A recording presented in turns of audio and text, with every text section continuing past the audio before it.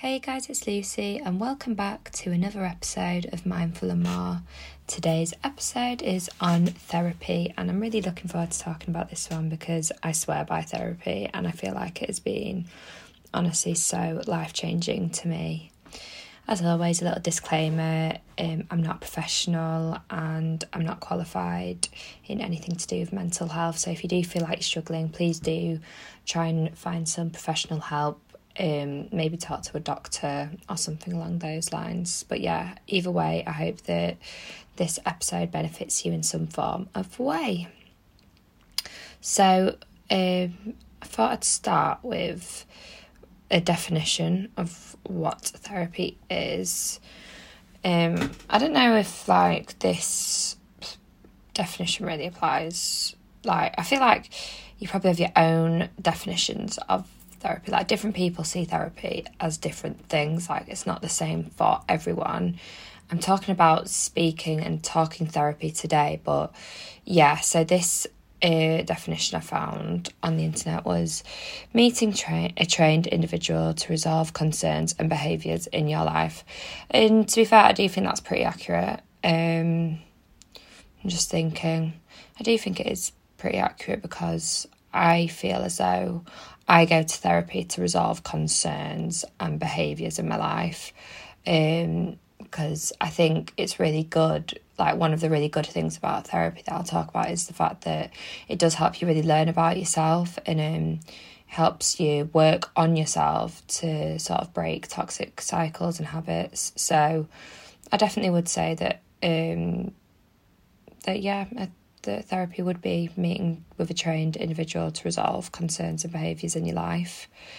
So some of the benefits that I think come from therapy, like I just said, can be breaking toxic cycles and toxic self-sabotage. I love this about therapy, absolutely love it, because I think it's one of those things that so I think what a lot of people say to me is but what do you talk about, and how do you end up, how do you know what to say? And it's not really a thing of knowing what to say in therapy. You don't know what to say, but your therapist will ask you questions and that sort of allows you to open up. And even if you think, I don't know what I'm going to say though, I don't know, I've got nothing to say, you'll find things that they ask you certain questions that sort of make you open up, and then you don't even feel like you can shut up. So I wouldn't worry about that, but it does really help you. Like I said, they'll ask you certain questions that help you sort of realise things about yourself that you're oh, okay, that's probably not helpful, or sort of help you recognise things that you do to yourself, or thought patterns you might have that sort of lead to a lower mood or more anxiety, or sort of worsening whatever mental health issue or mental illness you're experiencing. So another benefit I would say is therapy can really help you learn skills to cope with whatever mental illness that you experience. So this could be PTSD, an eating disorder, depression, anxiety, anything, bipolar disorder, psychosis, whatever it is that that you are personally experiencing.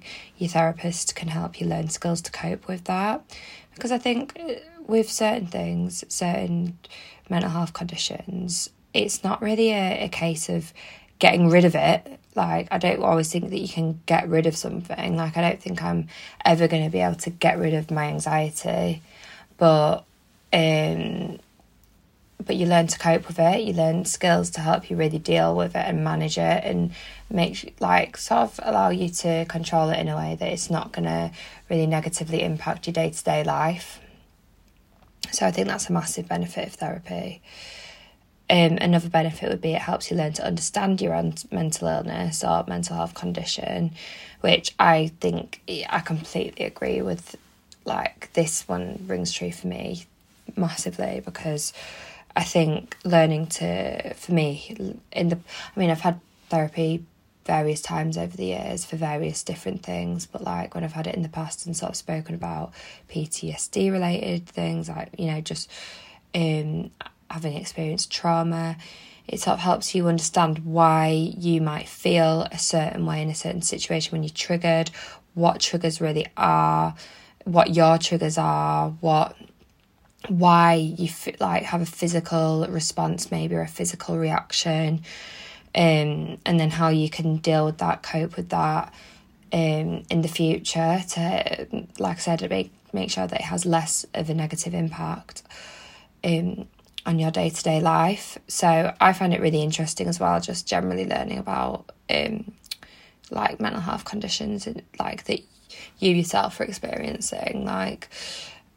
even just anxiety. So I remember in the past, I think, I'm not sure, because there are many different like forms of like talking therapy, and through the doctors once I got, and I think I've spoken about this in the past, I spoke to a psychologist through the doctors, and he really explained like the science behind anxiety to me, and I think that was really helpful because it sort of helped me understand it better, understand why I was feeling certain things that I was feeling, and also once you learn why you're experiencing things, what it actually is, you can sort of learn ways of controlling that and reducing it, minimising it. But also when things do crop up, so say if you do have a panic attack, once you understand the science behind it, you can sort of understand, it's in your head. I think it's really helpful to understand the science of what's going on so that you can then take control and take it down a level, if that makes sense. So like when you learn that anxiety is like a fight or flight response and your heart rate increases, you can find ways of like decreasing your heart rate, if that makes sense. So yeah, I think that's a massive benefit that I think about therapy. And so like I just touched on, there's like so many different types of talking therapies. In the past, like I said, I've spoken to a psychologist and spoken more about the science of things. I know that you can have CBT, which is a very common one, I think. I think a lot of therapists provide CBT, but there's so many other different ones. So I've got a list of some here. So like I said, there's cognitive behavioural therapy, which is CBT. There's psychotherapy, eye movement desensitization, and reprocessing therapy. I'm pretty sure that's EMDR, that's for used to treat PTSD. There's interpersonal psychotherapy, behavioural therapy, mindfulness-based cognitive therapy, psychodynamics, humanistic psychology, behavioural activation. They're just, they're a list of examples. So it just shows that I think a lot of people, if they experience one type of therapy, they'll decide, that wasn't for me, therapy is not for me, and just leave it there. But I do think that just because one type of therapy doesn't work for you doesn't mean all types of therapy won't work. And I think it is, when it comes to your mental health, really important to be as open-minded as possible. It's not easy because I think if one thing doesn't work, it can sort of lead you to feeling quite defeated. But I do think it's something you've got to be a bit persistent with in finding treatment that is right for yourself. So I do think not every single therapy is going to work for everyone, but in the same way, not every single therapist will work for everyone.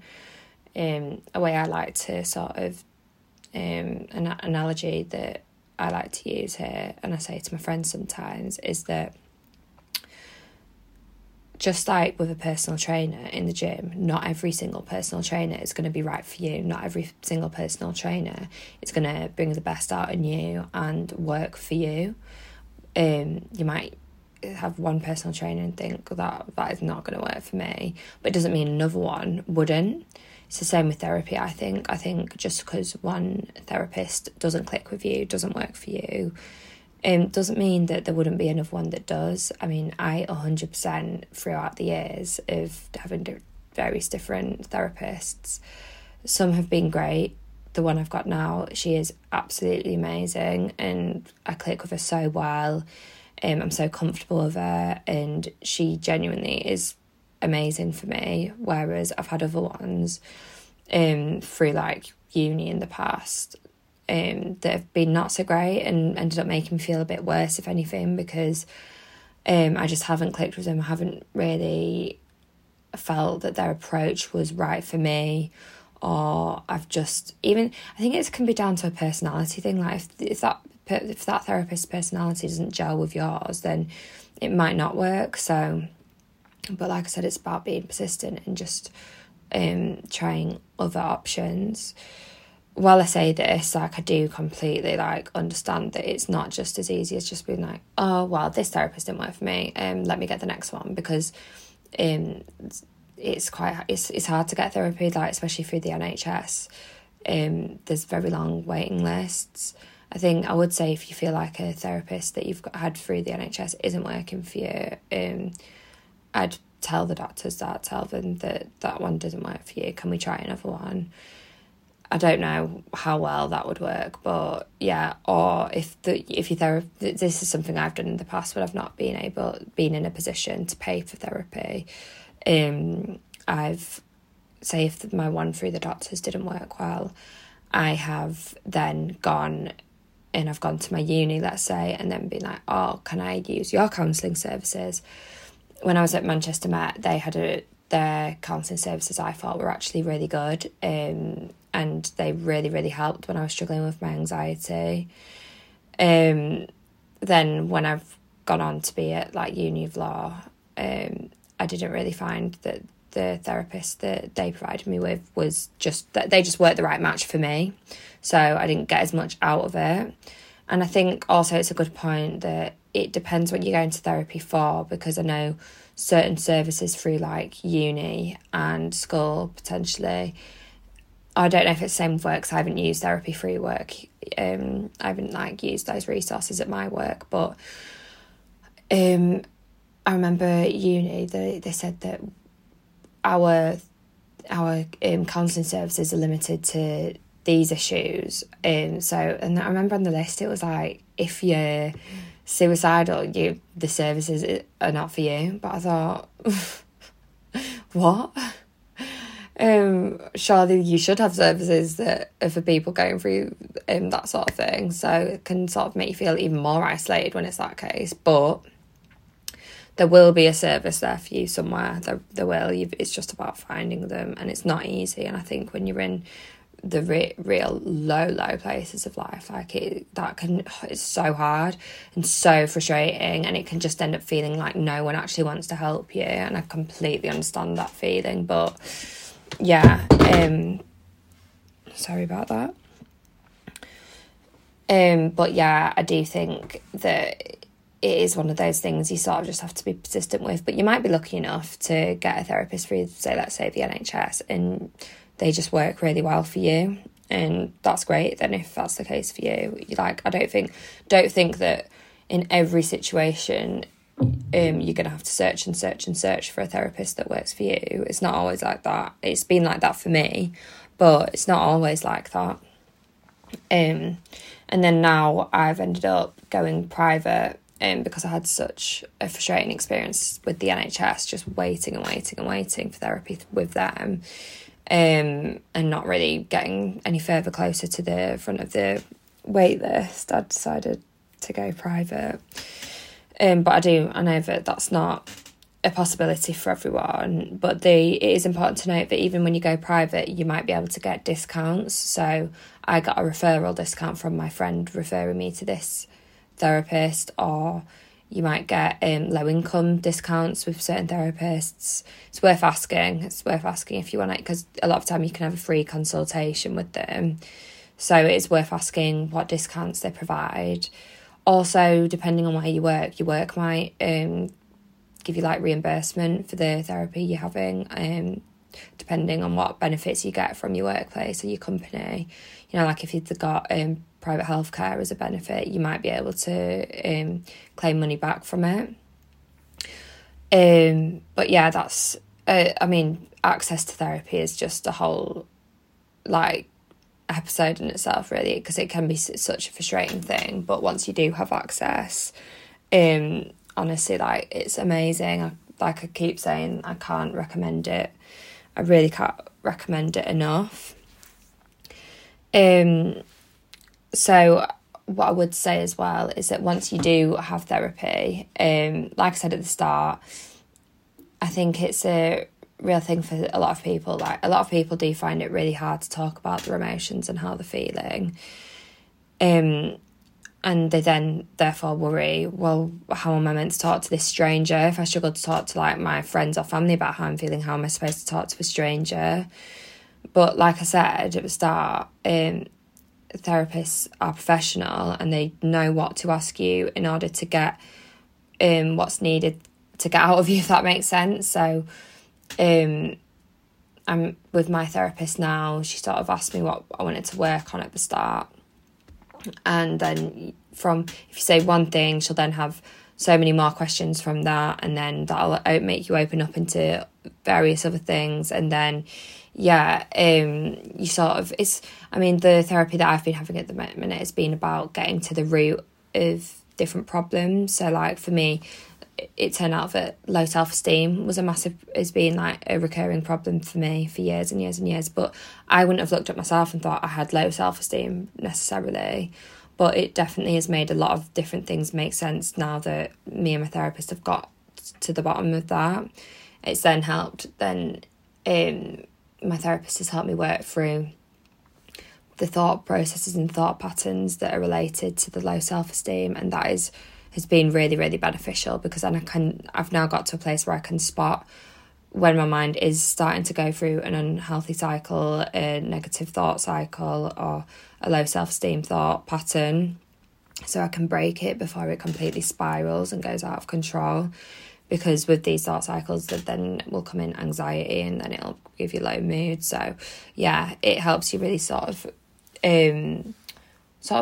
spot the early signs, if that makes sense, and sort of break cycles that are really not beneficial for your mind, your soul, everything. So yeah, basically what I would say is, don't worry about not knowing what to say, because they know how to talk to you, they know how to get the conversation going, they know how to sort of get you to opening up in a way that you're comfortable with. I would also say that it's not just about what you talk about in the session, it's a lot of the time the work that you put in outside of the session.